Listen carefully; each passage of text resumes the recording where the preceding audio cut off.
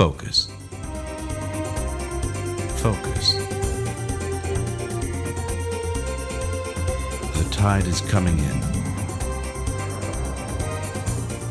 But we've just begun our picnic. We aren't done with our game.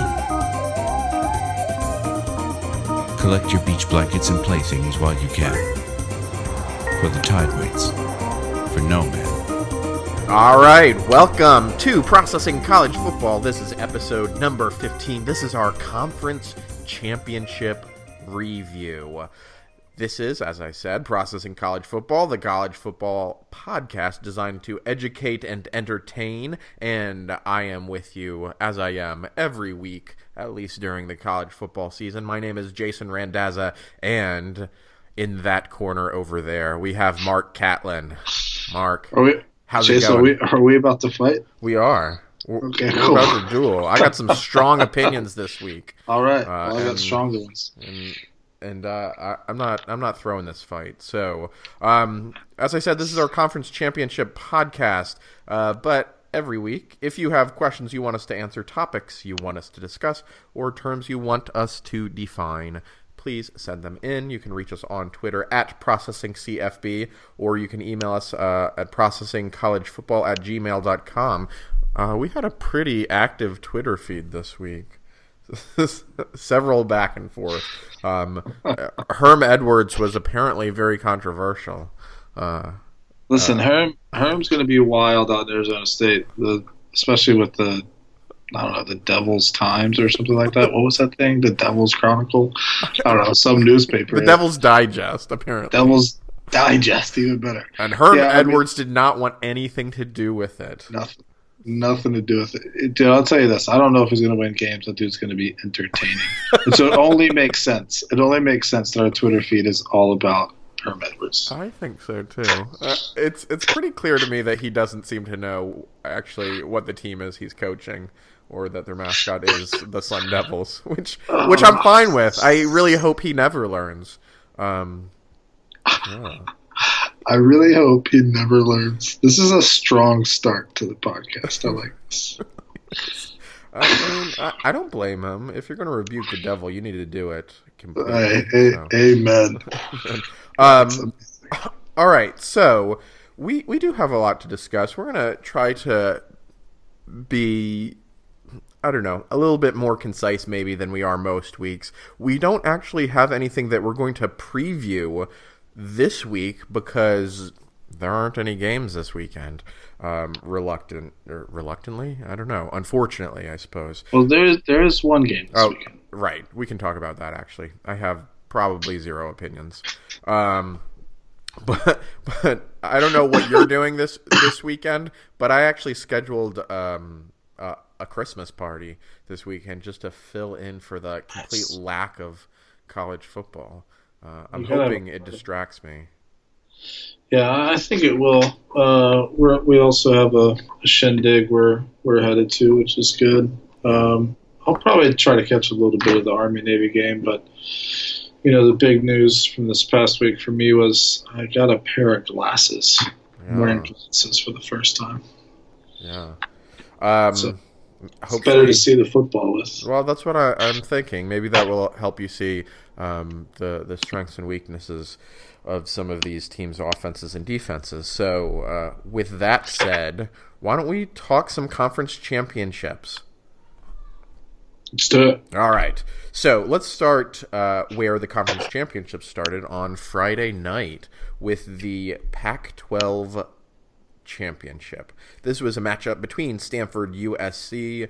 Stanford were 4-point dogs, I believe, going into it, and they played in Santa Clara, kind of home turf there for Stanford. This is an 8 p.m. game on Friday. Final score here was 31-28 USC. So congratulations to USC. Stanford, to their credit, played a whole lot better than they did the first time around, since this was one of the 3 rematches we had. And in fact, there was actually one drive that brought Stanford to the USC 1-yard line. They were 4th and goal, and they're down there, and they're down 3 at this point. But rather than kick a field goal to tie it up, they made the bold decision to just go for it, and they gave it to Cameron Scarlett to run it up the middle, and they're immediately stopped, seemingly. Okay, Scarlett falls, but he's actually falling on top of his teammates. He's still not down, and he's on his back, and he's trying to push into the end zone. And you look at the film, and I did several times, and he clearly has this in the end zone. Andy isn't down, but the refs called the play dead, so it didn't count.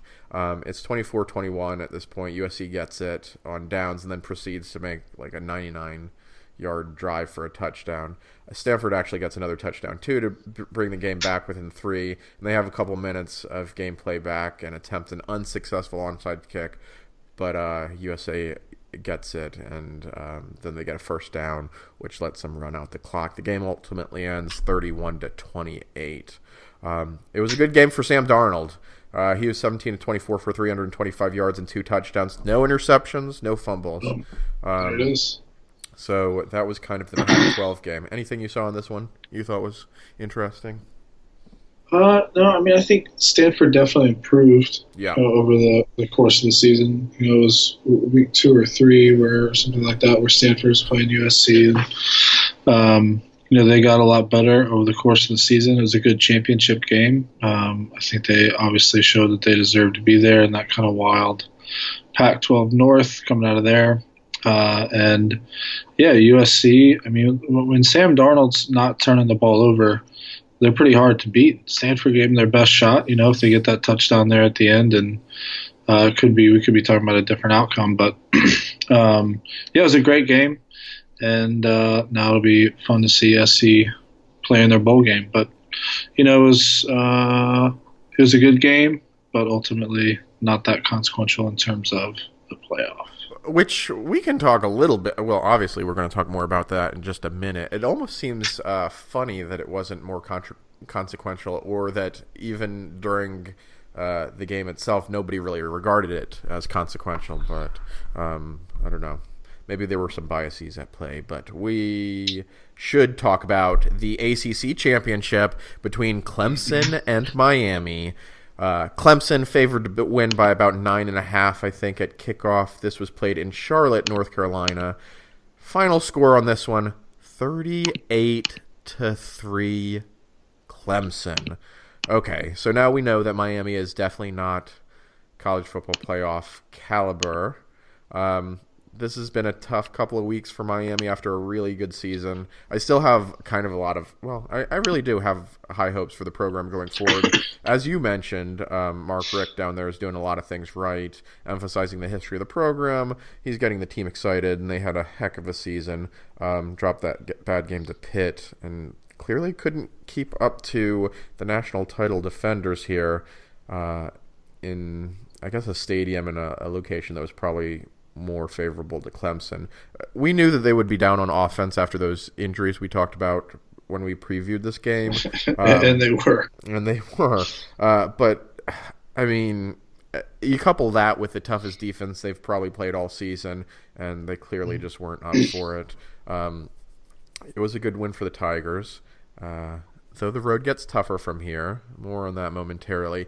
I didn't watch a whole lot of this game because I was watching the Ohio State game, which was on simultaneously, and I was like, I'll just flip back and forth between the two. So I was watching Ohio State play Wisconsin, which was competitive, and, before I knew it, Clemson was up 14, and then it just kept getting worse. So I was like, okay, not a whole lot to catch here. But I don't know if you had time to watch any of this. No, I was locked into the Ohio State-Wisconsin game, Big Ten championship. This one, watching, so, I mean, I didn't watch it. Same thing kind of happened. It was like, okay, this is 21-0 at half. There's no way Miami's going to come back and do anything against Clemson's defense. But, Clemson is very good. Yeah. Is the summary of the game. Yeah. But there are also a couple opportunities where Miami just missed. They have the whole turnover chain thing going. Sure. They did get one turnover. And then there were a couple other fumbles and things like that if you watch the highlights, they should have had. They should have recovered. I don't think it changes the outcome of the game ultimately, but it does maybe, you don't lose by 5 touchdowns. Sure. Clemson was just a better football team. I think even with the offensive players that Miami lost out there. Even if they get those turnovers, it's closer. But man, Clemson is a really, really good football team, and I think deserving of the number one ranking in the playoff. Is that what they are? We haven't even reviewed that yet. Mm-hmm. Don't blow up my spot, Mark. All right. They were already ranked number one. Things could have changed. The big question is, who's ranked number 4? That is a big question. Speaking of things that are big, Big 12. Let's talk. TCU, Oklahoma. Oklahoma, touchdown favorite, playing in AT&T Stadium in Arlington, Texas. This was a noon 30 game on Fox. Final score of this one, 41-17, Oklahoma. Baker Mayfield had an incredible game. Threw for 4 touchdowns. TCU came close at one point in the game. They were within 3. It was 14-7, but Oklahoma got another touchdown and led 24-14 going into halftime. In the second half was all Oklahoma. Again, on this game, I don't know that I have a whole lot to say. Baker Mayfield seems like the obvious Heisman choice. And actually, speaking of that, just while I'm speaking of it, the finalists were announced for the Heisman: Baker Mayfield, Bryce Love of Stanford, Lamar Jackson of Louisville. Conspicuously absent Saquon Barkley. Also, J.P. Barrett had a lot of hype at some points in the season, but doesn't look like they're going to New York. I don't think there's any doubt Baker Mayfield to get it, especially with this game. Yeah.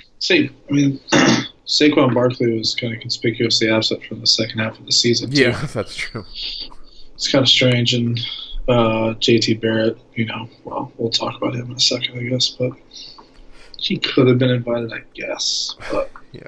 There's one particular game that probably ruined that for him. Sure. Do you have anything to add about this Big 12 championship rematch? No, although I think you may have said they were in Yankee Stadium. No, the AT&T Stadium. Oh, I was like... that would have been funny. It's like New York slipping in there. I was like, dang, they built the Yankee Stadium in freaking... That's crazy. I would have been there. Yeah. So, I don't have too much to add. As an Alabama fan, as an Alabama homer, some might say, I was hoping the Horned Frogs would pull this out, give us a spot. Also, if we get there, we wouldn't have to play Oklahoma and this Baker Mayfield character. And so TCU is making this comeback, and we came out. TCU comes out second half 3-and-out, and then boom, Oklahoma just steamrolls TCU. Yeah. TCU has the best passing defense of the Big 12, which is saying something in terms of the Big 12 doesn't play too much defense, but they pass a lot, so they have high-powered offenses. So they're the best at defending the pass. Baker Mayfield and those wide receivers did whatever they wanted to, whenever they wanted to. It was insane. Watching Baker Mayfield's like, this guy, he's got to be the best player in college football right now. Yeah. And so, I sat back in awe of what Baker Mayfield, Oklahoma, what they were able to do against a good football team in TCU. TCU is not a bad football team. I picked TCU to win this because I thought it would be close, and at halftime, looked like they might pull it off, and I was like, no, there's no way. No. There's absolutely no way that's going to happen. No. And so, man, they look very good. TCU actually, I should have looked up the player, but they had an incredible touchdown pass at one point. The player reached out with one hand. He was in the process of falling effectively, and with one hand catches the ball and secures it and gets a touchdown. I think without replay, there's no way that you call that a touchdown. No. If you watch that in real time, over and over and over again, you would say it's not a touchdown. And then you watch it in slow motion, and he just had control of the ball from the second it hit his hand. Yep. It was a phenomenal catch for sure. Yeah, it was great. So, unnamed player that I am disrespecting by not knowing your name. Good job. You know who you are. Let's talk SEC championship. This was Georgia, Auburn. Auburn, a slight favorite here, playing in Atlanta at 4 p.m. on CBS. Final score of the game, 28-7. Georgia.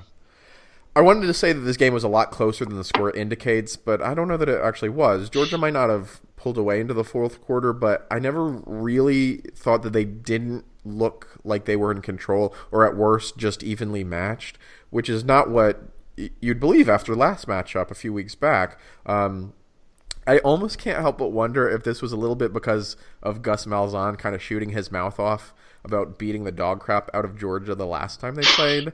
I saw a bunch of tweets from Georgia fans after this game was over saying things like, "We really beat the tiger crap out of them, huh?" Which actually was pretty good. But here's the thing with that, right? I mean, that dude was talking to his wife after the game as they ran off the field. You know, it's like he was at a press conference and walked in and looked at all the reporters like, "Hey guys, we really beat the dog crap out of them, huh?"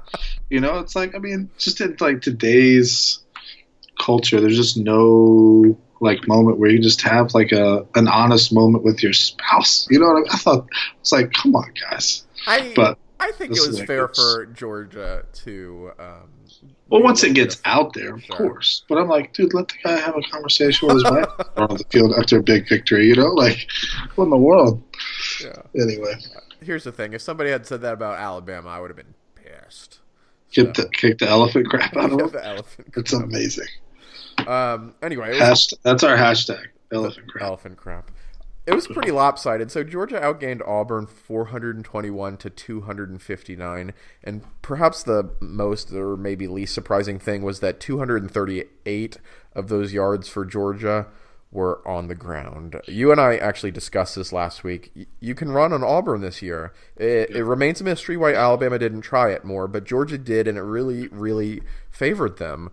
So Stidham on Auburn, he struggled through the air, 16 of 32. He passed the ball 32 times. Meanwhile, opposite him on Georgia, Jake Fromm had 16 completions for 22 yards and 2 touchdowns. And then Georgia also had Nick Chubb, DeAndre Smith, each running the ball for over 75 yards. And Kerryon Johnson was held to 44 yards on 13 carries.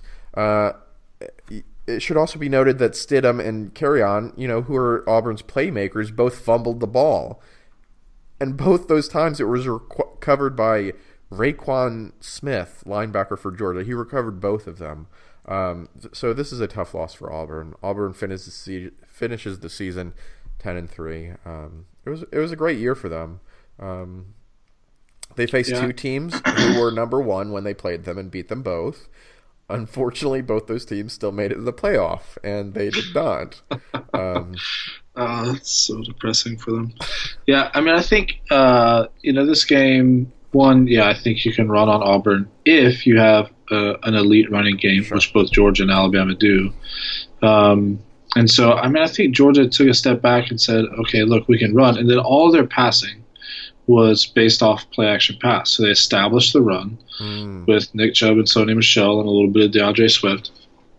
And then after that, you can, just fake the handoff. It'll freeze the linebackers and even the safeties a bit. It just opens up space for the wide receivers. And that's how you beat Auburn. I mean, it's said simply because if you have an elite running game, you can do that. But, I mean, there's no bones about it. I mean, Auburn's defense is very good. Mm-hmm. I don't think they're elite at stopping the run. I do think they have an elite pass rush, and they continue to show that. But even the pass rush can be slowed down a little bit when you're running the ball. And so, I think Auburn, I mean, as you said, kudos to Auburn for an incredible season, especially after the loss to LSU to come back, having 2 losses and to be right there ready to go to the playoff is a pretty incredible season. A lot to be proud of there. And, I mean, the other thing with this game, in terms of Georgia winning, is we both said, if Kerryon Johnson's healthy, it's a different game. Yeah. If he's injured, it's not going to be good for Auburn. He clearly wasn't 100%. No.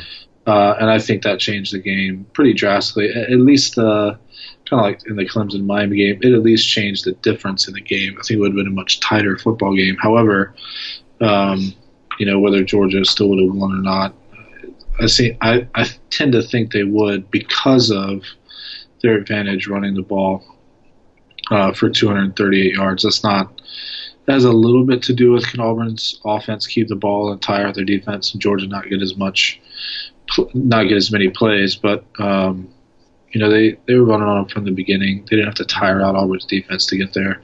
So this is a fun game to watch. So this is basically a play-in game. I think everybody knew, and so now the Bulldogs are headed to the playoff. Yep, and congratulations to them. There was one other weird thing, and the point might be moot considering how the game turned out, but there were some weird calls against Georgia.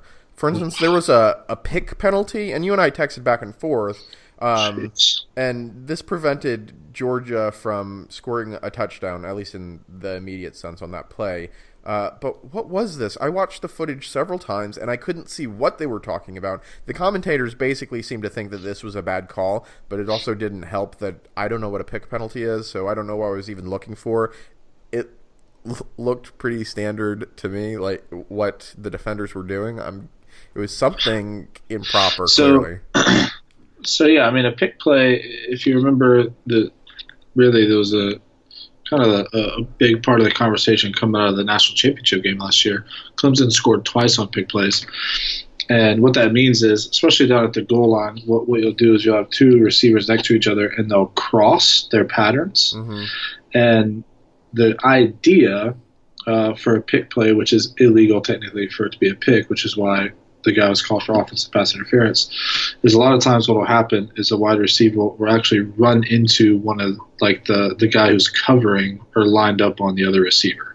So as the receivers cross and the defenders follow their receivers, if that receiver just hits that cornerback a little bit or that safety a little bit, it gives just enough space for that wide receiver to get open and to throw the ball there.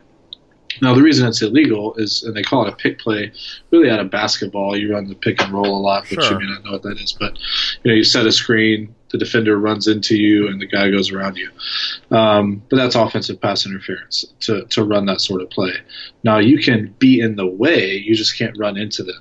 Now, the problem is, and so a lot of people are saying, including myself, that the Clemson game, especially that last touchdown they scored, was clearly a pick play. The Clemson receiver did not run a route. They just ran directly into the Alabama defensive back. But on this play, initially what it looked like, if you're watching in real time, is the Georgia wide receivers cross, the Georgia wide receiver hits the Auburn defensive back, and that's why that guy's so wide open in the end zone. Right. Well, and so that's why they got called for offensive pass interference, is the offensive player looked like he just ran into the defensive back, picked him, and that's why the guy was open. Now, the problem, of course, is when you watch the replay, what happened is it actually looked like the Georgia wide receiver was running a legitimate route, and the Auburn defensive back essentially picks him up and shoves him to the ground, which if the defensive player engages in that at all, we didn't have to throw him to the ground, but, pushes back essentially, then it shouldn't be a pick play because the defensive back engages. This, I don't think I've ever seen before. I don't think I've ever seen a defensive player pick up wide receiver, throw him to the ground, and the offense get called for pass interference. And so I was like, wow, that is pretty insane. And there were a couple calls like that early on went against Georgia. Yeah. Where I was like, oh, man, here we go. There was also a roughing the passer, which was a little unusual. There was a third one that I don't exactly remember. But there were three kind of standouts. I actually came across them when I was researching this game, and I think either you and I talked about all three of them or something, or hang on one second. Oh. I'm sorry, could you hear that? No. Okay. An ad started to play on my computer, and it started singing at me. No, there was an article that ESPN wrote about the bad calls against Georgia, and they were all, I don't know, fairly apparent. Anyway, let's talk Big Ten. Was this an important game? This had some consequence. It was against Wisconsin. Wisconsin's a state in the north. somewhere in the middle of the country. They have cheese and the Green Bay Packers. So, Wisconsin was playing Ohio State. Ohio State favored by 6.5. Played in Indianapolis in Lucas Oil Stadium. This was an 8 p.m. game on Fox. Final score was 27-21 Ohio State. I really didn't enjoy this game. I was conflicted the whole time I watched it. I simultaneously wanted Ohio State to win because that offered the best hope for Alabama making it to the playoff, and then I wanted them to lose because they're Ohio State. And Urban Meyer's their coach. Ultimately, they did win, and at the time I didn't know how I felt about that. But they struggled with it, and we knew that if you struggled against Wisconsin, the committee wasn't going to view it favorably because they did not respect Wisconsin all season. A couple things to note. JT Barrett was back this game after getting hit with that camera, despite having knee surgery 6 days prior, which I think is a normal thing to do. You have knee surgery, you get back out there, and you play a full contact sport. I do it every other week. Sure. Right. So all credit to him. He didn't have the greatest game of his career, 12 of 26 and 2 interceptions, with one being a pick six. But he also threw for 2 touchdowns and ran one in himself. He did enough to win the game. At one point during a Wisconsin drive, this is another thing to note, it was temporarily stopped just short of the Ohio State end zone because they tore up the field, and we had to wait like 15 minutes while a turf expert came to repair it with vigor. Never seen it before. Yeah. It's pretty amazing. So he was actually the unanimous MVP of the game, frankly, this guy who came in to repair the field. Apparently his name was Eric Harlow, and he has a bachelor's degree from Purdue. Did you hear this? In turf grass science. Oh, yeah. I hadn't even considered that career path, frankly. I didn't know that there's a 4-year program out there in turf grass science. Oh, yeah, dude. I know a guy who got a PhD in soils. Wow. See, but that almost makes, well, okay. I don't know. Eric Harlow, you are a national treasure, so good job there. Anyway, it looked at a couple points like Wisconsin could win this. Their final drive ended with a deep ball to no one, basically, and was intercepted. And the game ended 27-21, Ohio State. Yeah. I mean, the thing with this game is, I found myself cheering for Wisconsin as well. Every now and then I'd be like, yeah, and I'm like, wait, I'm not cheering for Wisconsin, or am I? And I was I basically wanted Ohio State to win, but not win very big, and that's exactly what happened. So I was very happy with how the game turned out. And the thing with JT Barrett is, so he made some good plays, made some good throws, but he also made some terrible plays, right? I mean, that first interception from his own end zone, the guy was just right there. It was a clear read. There was nothing confusing about the defense, and he threw it directly to the linebacker who was underneath the receiver. I was just kind of like, okay, that was just terrible. And so it's things like that where you just don't look like you're an elite quarterback. And there were times where the team, I think when you looked at the two teams, comparing them, it was also very clear that Ohio State just had better athletes, right? I mean, there were a couple of times where a guy would break through the line, there was just nobody there, and there was also no chance that anybody was going to catch the guy. A couple wide receivers caught balls, and the distance just kept increasing between the receiver and the cornerback or safety. Ohio State was just faster, they're bigger, they were stronger, all that stuff. But when that's the case, you should beat a team by a lot more. And so the fear for me was watching immediately how much just better athletically Ohio State was, like person on person. I was like, oh, this could get real ugly. I didn't think it was quite going to be the 59-0 shellacking they took last time they played Ohio State in the Big Ten Championship when they had Cardale Jones and Ezekiel Elliott. But I was like, this could get pretty ugly pretty fast, and that wouldn't be good. Mm-hmm. But when you have athletes that are that much better and you only win by 6, it means you're not that good of a team. Sure. You're not playing together that well. And so, and I think this was, Ohio State kind of across the season. And so, I don't know, you kind of saw like a collection of really good athletes, but not a great team. Mm-hmm. Wisconsin are not the best athletes out there, but a really solid team, and so they can hang in with people who are better athletes than they are. Sure.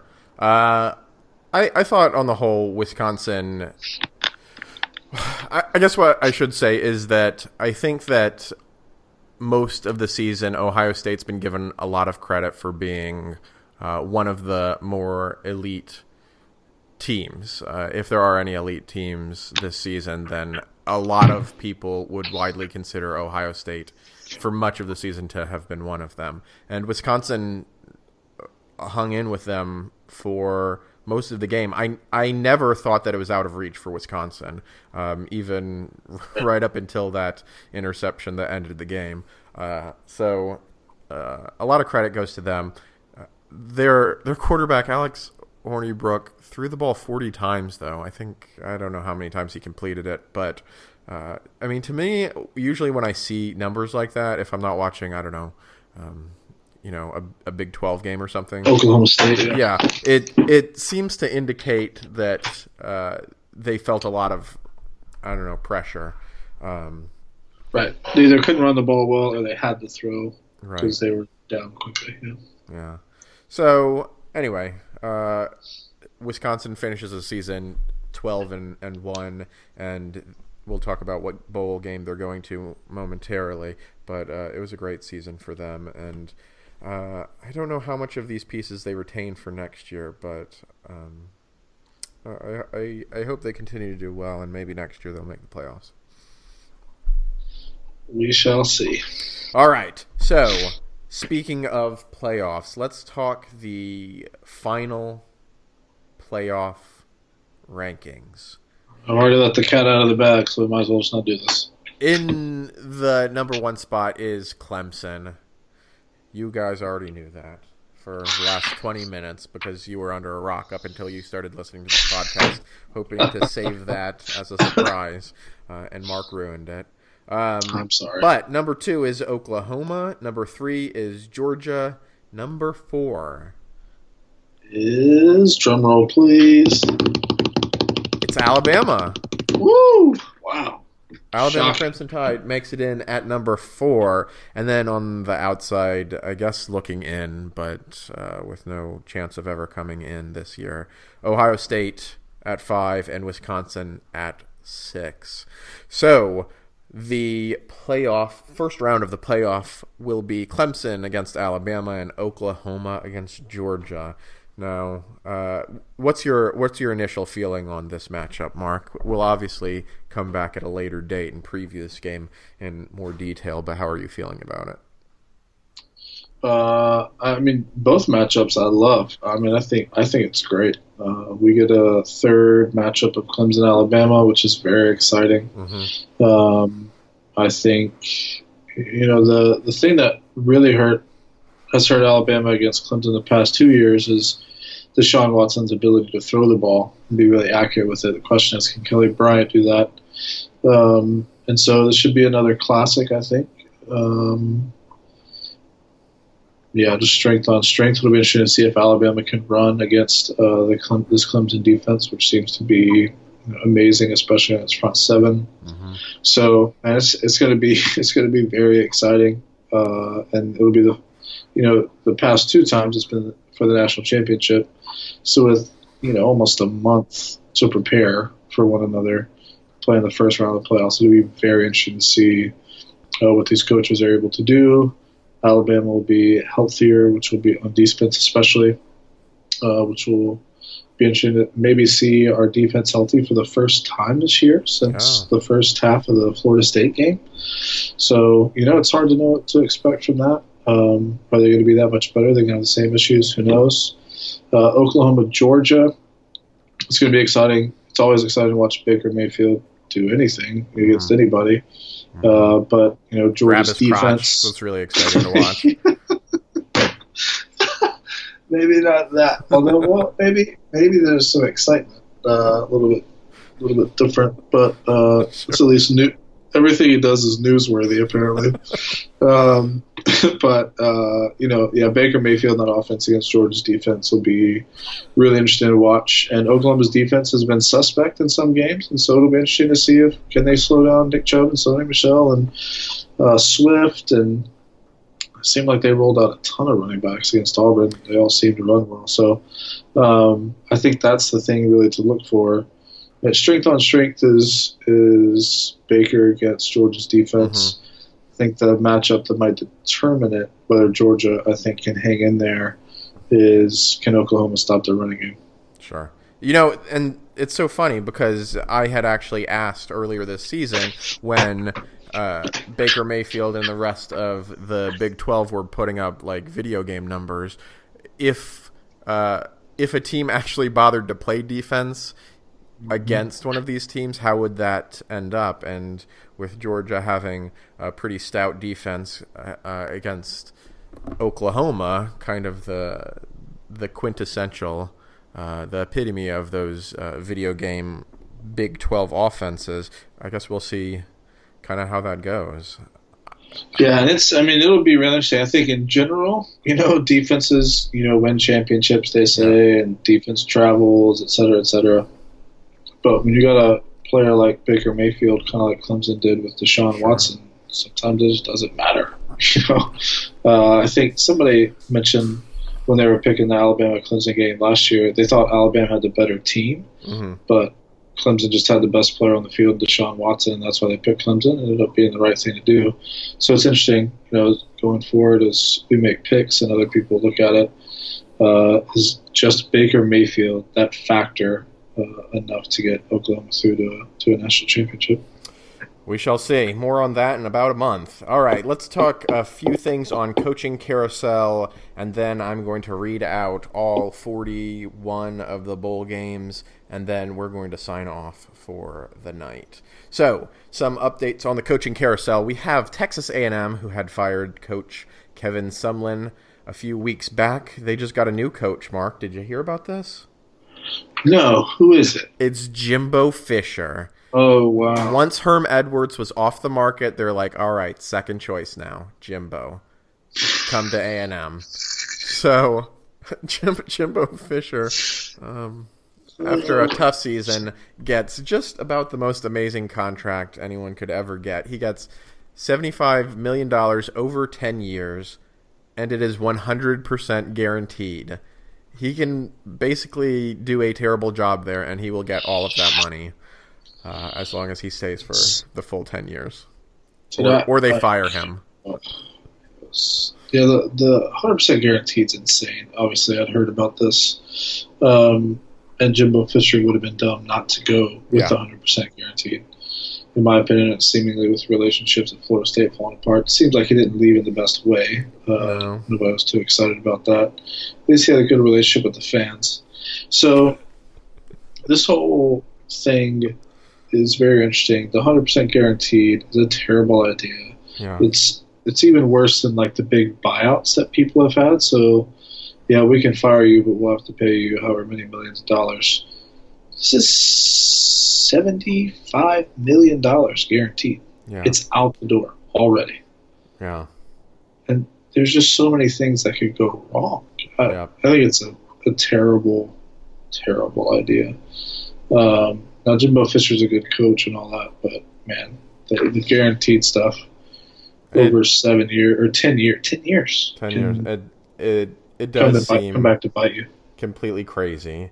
And, it does just kind of emphasize that point that is talked about a lot. If they can afford to throw $75 million at a coach and guarantee it, there's clearly a lot of money in college football, and the players don't see any of it.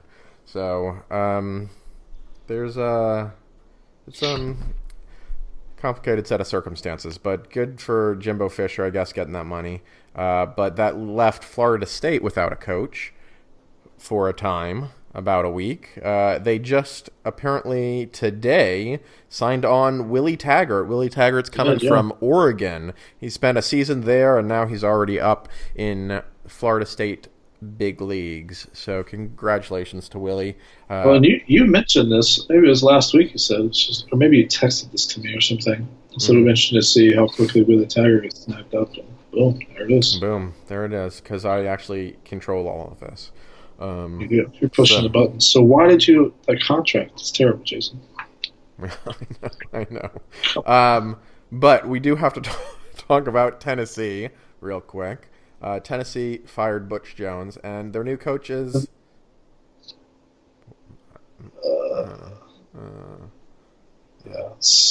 I don't know. It's still not Greg Schiano. That's all I got. Still not, yeah. Our notes say Greg Schiano strike through. Strike through. Which is loosely translated as still not Greg Schiano. Still not Greg Which is Schiano. fantastic. All right. Yeah, this is you gotta watch Paul Feinbaum talk about this. It's amazing because Paul Feinbaum, for those of you who don't know, there are millions of listeners out there from across the world who don't know much about the goings on in Alabama football media. Paul Feinbaum is kind of a classic, but he went to Tennessee, and so you have Paul Feinbaum and kind of all of his Paul Feinbaumness, and then you combine that with his alma mater in a dumpster fire with his coaching thing, and it's fantastic. Just listen to what he has to say. It's wonderful. I think there is one development here that we didn't cover last week because I think it hadn't happened yet, but basically the AD, Curie, is now out and was replaced by Phil Fulmer, who is a former coach at Tennessee. Yeah. I've been told that as an Alabama fan, I'm supposed to hate him. You are supposed to hate Phil Fulmer, for sure. Okay. Yeah. Maybe that's something we can process later down the road. But you do need to process it because you have some issues to work through that you don't even know that you have. That I don't even know about yet. All right. Let's talk Nebraska real quick. Nebraska getting rid of Mike Riley, and they hired Scott Frost, apparently a Nebraska native. So Scott Frost coming from UCF, and actually UCF got a new coach today too, who was the offensive coordinator. Where was he coming from? I don't even remember. Apparently it was kind of a surprising move, somewhere out of left field. I don't know. UCF is not a Power 5 conference, so we don't really have to pay attention to them anymore. All right, Arkansas. But just for your own benefit, if you should go watch some highlights of Scott Frost playing quarterback in Nebraska. He played QB there. Oh, and okay. He was fantastic. Oh. So I'm sure you can pull up some highlights on YouTube and watch him because he was really good when they were really good and exciting to watch. All right. Well, I will do that. And then we have Arkansas firing Brett Bielema, and they still don't have a coach, right? Am I wrong? Not that I've heard of. I mean, they did go after Gus Malzahn, and that did not work. The Gus bus is staying in Auburn. Yeah. Which I mean, I thought it was crazy that he was going to leave. I mean, what he's got going in Auburn is really good. Mm-hmm. And it would be really dumb if you're going to transition somewhere to go to another SEC West team that you have to rebuild while Alabama and Auburn are doing what they're doing. Sure. And Arkansas is at the bottom. You should definitely stay at Auburn where you got a really good thing going. Yeah, I suspect that whoever Arkansas hires at this point probably won't be there for very long, so maybe a couple years down the road there'll be another opportunity for him if he really wants to take that job. It would be really interesting to see how everything turns out. All right, so I'm just going to read through the list of the bowl games because they've all been set at this point. So as I said, we're not doing any previews this week because there is no college football this week, but next week I believe, or maybe we'll take a week off and we'll do a review and a preview because next week's bowls don't look that exciting, but maybe some of these will pique your interest. So coming up on Saturday, December 16th, we have the Celebration Bowl between Grambling and North Carolina A&T. I have never heard of either of those schools. You should know more about Grambling. We'll talk about that. Okay. Then we have in the New Orleans Bowl, Troy versus North Texas. Of course, Troy returning to very near the site of their domination win over LSU. So that practically feels like home territory for them. Then we have the Cure Bowl, Georgia State versus Western Kentucky. Las Vegas Bowl is also that day. Boise State versus Oregon. That could be an interesting one. New Mexico Bowl, Marshall versus Colorado State, and the Camilla Bowl, Arkansas State versus Middle Tennessee. Then on Tuesday, December 19th, we have the Boca Raton Bowl, FAU versus Akron. FAU, actually, are they not located in Boca Raton? I think they are. So that's like a home game for them. Then on Wednesday, December 20th, we have the Frisco Bowl, SMU versus Louisiana Tech. Thursday, December 21st, we have the Gasparilla Bowl, FIU versus Temple. And, of course, Friday, kind of the center of the college football bowl season, we have the Bahamas Bowl between Ohio and UAB. And then we have the Potato Bowl, which is just a great name for a bowl. CMU versus Wyoming. Saturday, the 23rd, we have the Birmingham Bowl, USF versus Texas Tech. I tell you, if I were in Birmingham for that, I would definitely go and watch that game. So all of you out in Birmingham, buy tickets to that. That should be fun. Armed Forces Bowl, we have Army versus San Diego State. And then the Dollar General Bowl, we have Appalachian State versus Toledo. Starting on the 24th, we have the Hawaii Bowl, Fresno State versus Houston.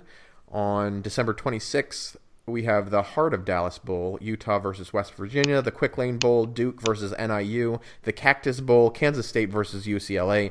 I can't believe how many bowl games there are. Then we have the Independence Bowl on the 27th, the Pinstripe Bowl, the Foster Farms Bowl, and the Texas Bowl. That's Florida State versus Southern Miss, Boston College versus Iowa, Arizona versus Purdue, and Texas versus Missouri, respectively. And then we have the Military Bowl, Virginia versus Navy, Camping World Bowl, a favorite of the podcast, Oklahoma State versus Virginia Tech. We have the Holiday Bowl, Michigan State versus Washington State, the Alamo Bowl, Stanford versus TCU, and on the 29th, we have the Belk Bowl, Wake Forest versus Texas A&M, Sun Bowl, Arizona State versus NC State, Music City Bowl, Kentucky versus Northwestern. The Arizona Bowl is New Mexico State versus Utah State. The Cotton Bowl, Ohio State versus USC. And this is where we get some really elite bowls. So the Tax Slayer Bowl, Mississippi State versus Louisville. Liberty Bowl, Memphis versus Iowa State. Fiesta Bowl is Penn State versus Washington. And then we have the Orange Bowl, Miami versus Wisconsin. We have on January 1st, we have our New Year's 6 bowls. We have the Outback Bowl, Michigan versus South Carolina. The Peach Bowl, Auburn versus UCF. Citrus Bowl, Notre Dame, LSU. Rose Bowl, which is the playoff semifinal. That's the Oklahoma versus Georgia game. And the Sugar Bowl playoff semifinal, Clemson versus Alabama. And of course, in the national title game is, I think it's Alabama, Georgia. It's an all SEC national title game. That would be wild. All right, so those are our bowl games for this season. Thank you for listening to all 40 of those, which means that basically more than half of the FBS teams make it to a bowl, which seems to degrade it's out of control. It is completely out of control. The Gasparilla Bowl. Anyway, that's all.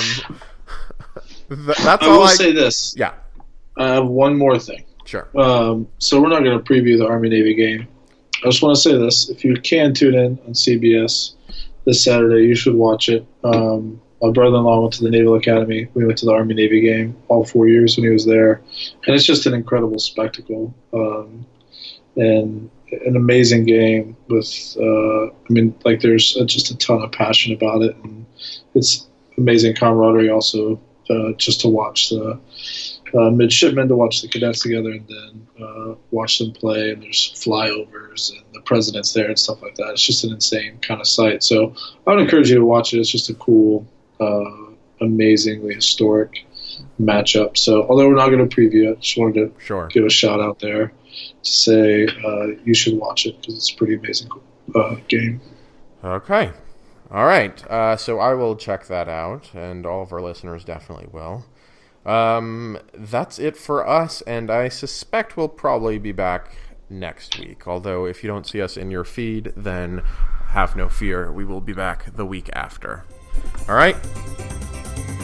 I'm ending this podcast. End it.